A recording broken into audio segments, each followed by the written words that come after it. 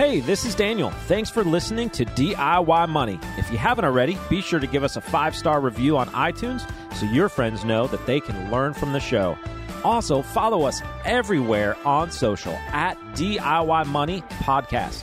If you haven't already, be sure to check out the video on YouTube. We've got some awesome bonus content there. Now, enjoy the show.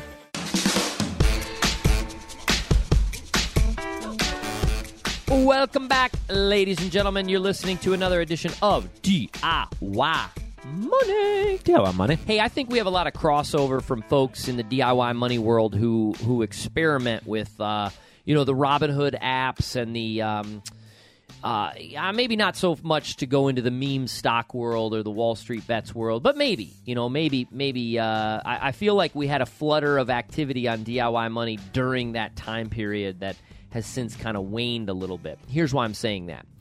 There's an allure right now by folks to venture into some of the more defunct or very close to being defunct stocks that are collateral damage from this conflict that we're seeing within Ukraine, the Russian invasion. Many of those stocks are Russian stocks, or they're the Russian ETF. In fact, I read a report that call option buying, so options looking for upside movement on the ETF, the RSX, the Russian stock exchange ETF, is at all-time highs, meaning it's more than we've ever seen before, which tells you that people are betting on this surprise that this ETF or this market will bounce back considerably. Whether that's right or wrong, I want to caution our listeners that is never a long-term sound investment plan. I've now heard the horror stories of people who put a ton of money into Dogecoin, and they're now waiting for their money to get back to even. And I got a news flash, that won't happen. I mean, that's not investment guidance or advice, but I don't think it'll ever happen.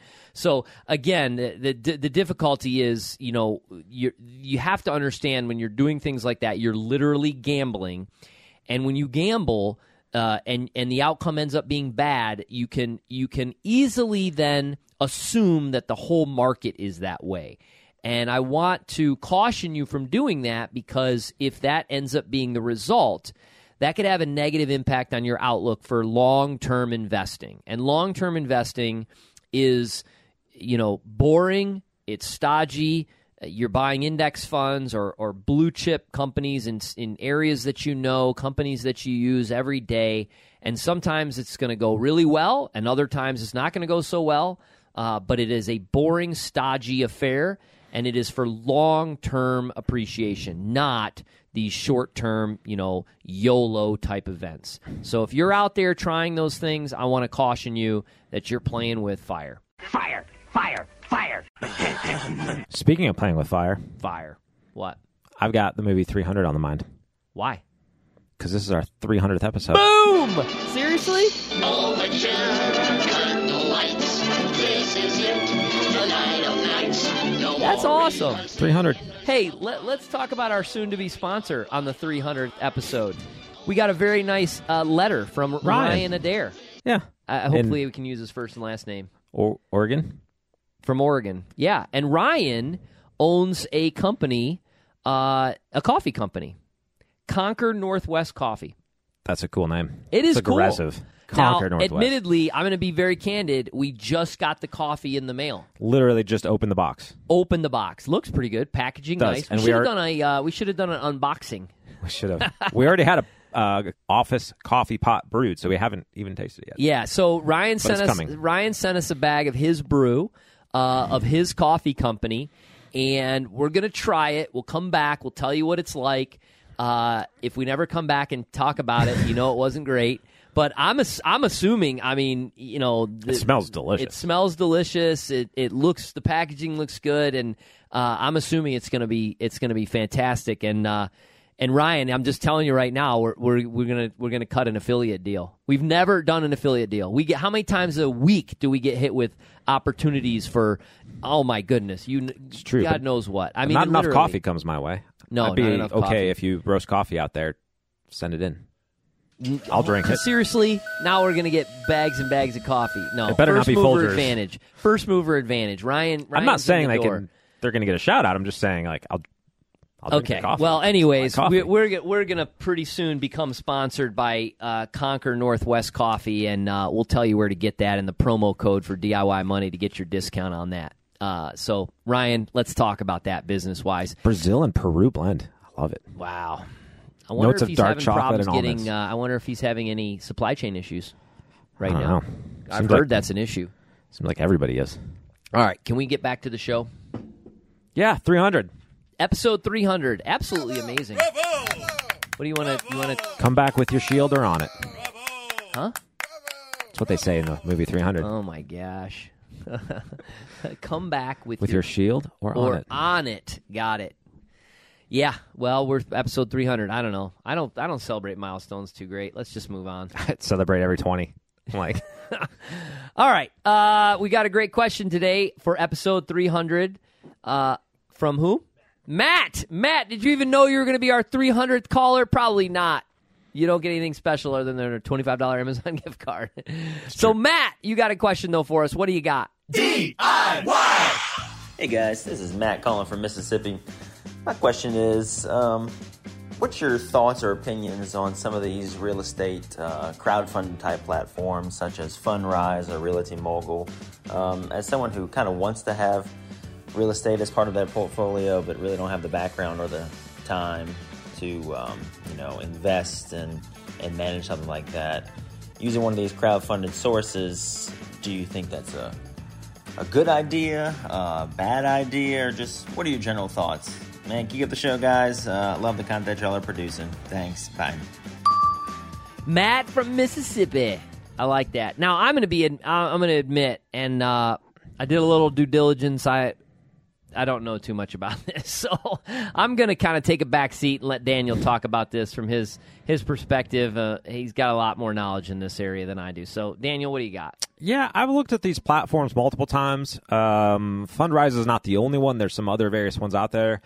They're all structured very differently. Well, I shouldn't say they're all structured very differently. They all have their own nuances that you really have to understand. And so I would start by saying one of the premises on our show has always been know what you own and why.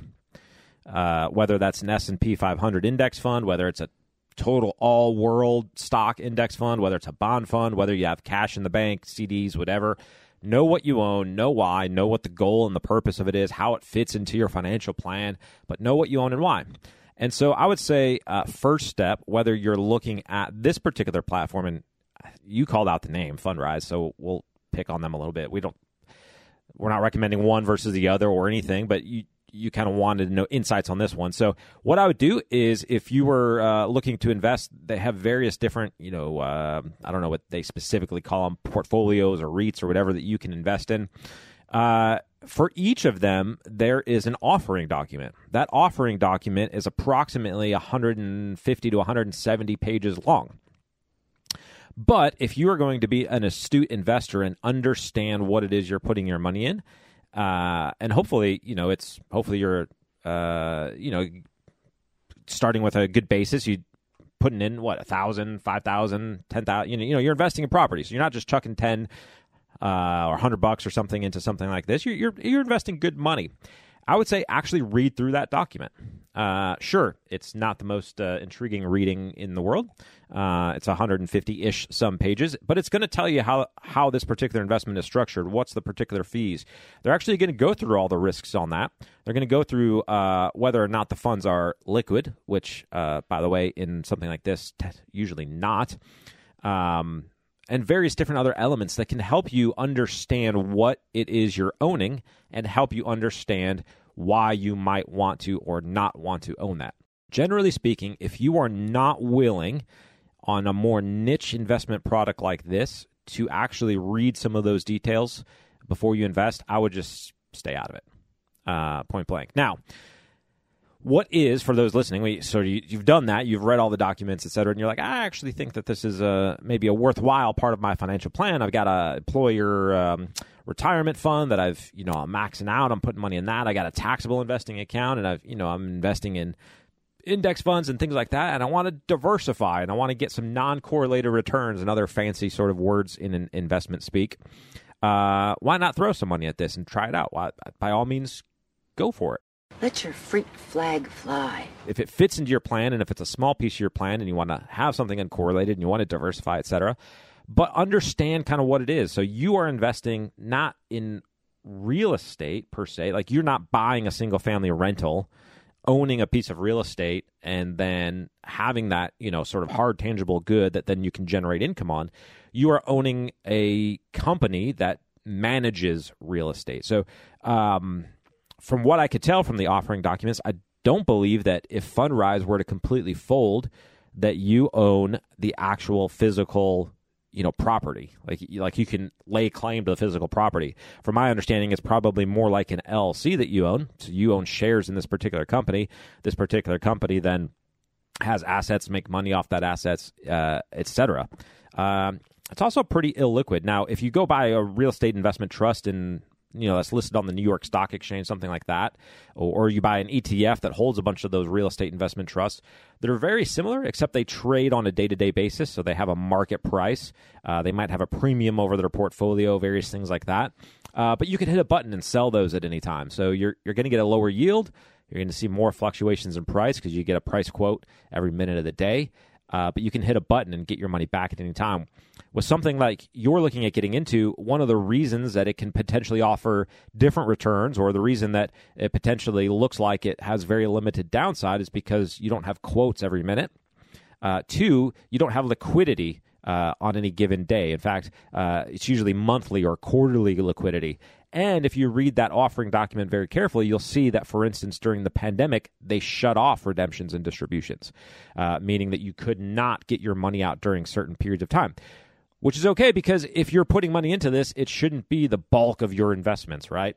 And it's not all that different than if you, say, were to buy a rental property in town and rent that out. You have no expectation that you could turn around the next day and sell that for what you put into it. You could probably sell it in short time, but you might have to take a significant hit on it. So those are just some things to consider. I would say at the point at which you're going out of publicly listed available securities, this is where Quint will have to chime in at some point. The point at which you're kind of going out what you could just buy in your standard retirement or brokerage account, you have to have a pretty good reason. Either your net worth has become sort of cumbersome that you need some non-correlating assets, you enjoy real estate, so you actually want to manage it yourself. You have insight and aptitude in there, but I'm struggling to figure out why you would want to go beyond standard what you could buy publicly in a liquid fashion with really good reporting and branch out, other than, hey, I want to experiment. My guess is same reason people do these horse syndicate online things. Syndicate online things? Yeah, there's ability, horse racing or horse racer, own a horse or whatever it is, ownaracehorse.com or something like that, where people can invest a small amount of money and participate in, a horse. Mm-hmm. And so, and from my also understanding, and this is not backed by anything other than just what I've heard, is that nobody has ever made any money in that. Even in the ones where they had like a massive winner, like a Derby winner or something like that. They ultimately haven't made money. Now again, somebody could be like, no, Quinn, that's not true. I've made money. I'm just telling you what I've heard, or what I've read through probably unofficial sources. So there you go, for what it's worth. But I would imagine there's that appeal. I see in my social media feed all the time people trying to raise money in a public format for office buildings or apartment complexes or whatever, and the two things I always think of when I see that is, A, why do they need to solicit me, somebody who they don't know, to try to do this project? That means that conventional methods are not available to them. I can tell you right now that the commercial developers or the real estate investors that I know that are doing deals, by the way, right now they're big net sellers, first of all, but the ones that are doing deals, they never have to go out of their circle of investors, which they typically have had for a very long time, to seek capital. And so that's the first thing I always think of is why are they publicly doing this? What's the deal there? The second thing I always think of is, why would I ever do this? I just as you said, I feel like I have enough exposure to diversified assets in my own portfolio. I never feel the need to do that. I think what ultimately my guess is, I'm going to go out on a limb here and say, Matt, you really want to get involved in real estate, right? So you want to be involved in real estate as a landowner or a landlord, or you want to own a duplex, live on one side, house hack, whatever it is. Set your goal for that and do that. And if it takes you 5 years to develop the capital base to do that, that's fine. I would not try to shortcut that process. If you ultimately want to be a landlord and you want to be a real estate investor or developer, start your network of people around you, learn who they are. There's people in your area that are doing exactly what you want to do. Get to know them. Get to meet them, know what they do, how they do it, where they started from, etc. And I think you will find very quickly that you can eventually do this yourself. You don't need to venture into some syndicate, whether it's an online platform or it's just some random syndicate that you find, or anything else, that you can do this yourself eventually. And I would not shortcut it, and I wouldn't take anything other than what it is that you really, really want to do yourself. What they're trying to do is they're trying to attract your money that would otherwise be in, say, stock markets or your bank account or et cetera, and provide you this great investment opportunity. We've seen that with peer-to-peer lending. We've seen that with these illiquid REITs, things like that.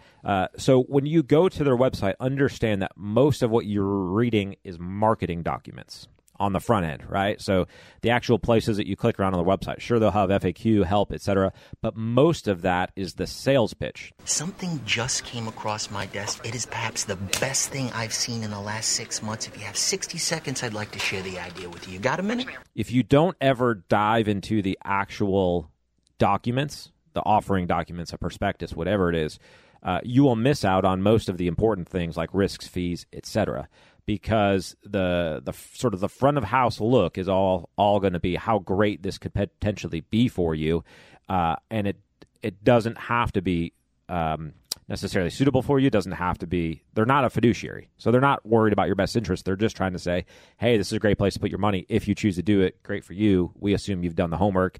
Here's the 150-page document that's considered to be your homework. So just keep that in mind. The onus is on you to know and understand what you own and why you own it. Okay, excellent. Great question. Hopefully you found some insight into that, Matt. Remember, friends, the secret to wealth is pretty simple. Live on less than you make. Invest the rest. Do so for a very long time. Make it a great one.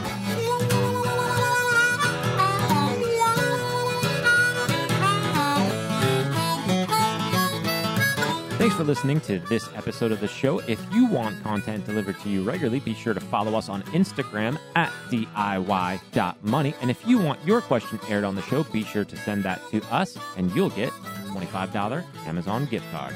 This show is for entertainment and educational purposes only and is not intended as personal financial advice. Before making any financial decision, please do your homework and consult a financial advisor as needed.